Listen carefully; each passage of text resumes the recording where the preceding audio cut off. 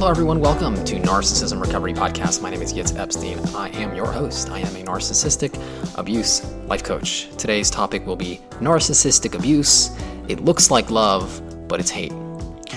Narcissistic abuse exploits some of the most fundamental needs of the human condition. Trust, need for connection, need for love, fulfillment, and self-expression, to name a few. Narcissistic abuse is the art of deception. It is a massive fraud that focuses on appearing one way, yet being the opposite. What looks like love and connection couldn't be more of the opposite.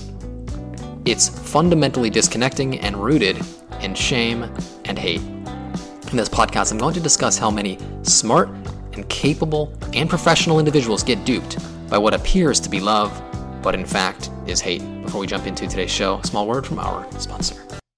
A question that I had on my healing journey was, how could something look like love be so promising but in fact be hate? The answer that I've come up with is that a person who is narcissistic is not in touch, for the most part, with their inner emotional landscape. It has, for all intents and purposes, drowned in the proverbial ocean of shame. Using techniques such as mirroring and acting, these perpetrators have mastered a fake persona. Because they have watched countless other people, seen actors in movies, and often been exposed to negative sexual and intimate materials, such as pornography, these individuals have learnt the quote-unquote lingo of love.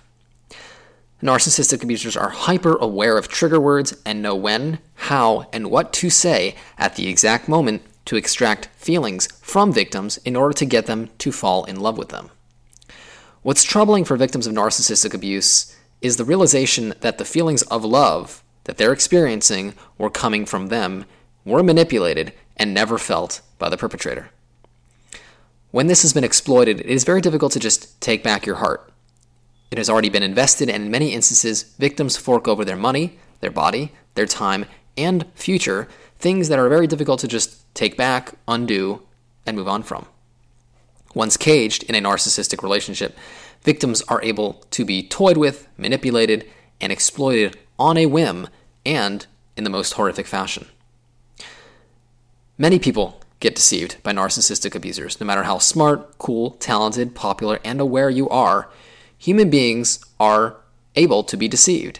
We often give benefit of the doubt where it may not be warranted, along with human beings having wishful thinking, which makes us hold on to the hope of what we see being true and therefore allow the exploitation to occur and ignore red flags in the hopes of things getting better. Now, when a person succumbs to victim consciousness and decides to be an eternal victim, they will always have someone who, quote-unquote, did this to me. This will manifest itself in hating the one who they feel did this and are accusing of their downfall. These individuals, however, know that no one would want to be friends, be close to, be intimate, and have a relationship with a person with this negative victim attitude. They therefore need to deceive people to believing that they have love in their hearts and love to give, when in reality there is only shame and self-loathing. This is where love bombing and appearances become so important, because it will be this deception that masks the deep hate and inner intentions of exploitation of the narcissistic abuser. Narcissistic abusers have mastered the art of deception and therefore know how to act, what to say to appear in love, but the moment that they have got their victims trapped, the mask falls, the game is over.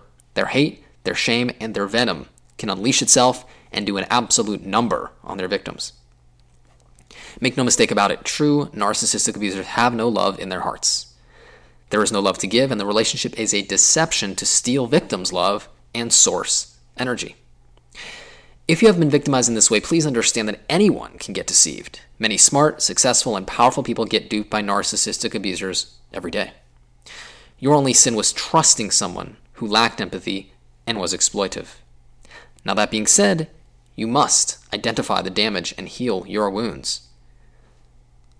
Let me help you make sense of the confusion and walk out of the darkness of fake love and see a world of truth, light, love, and health.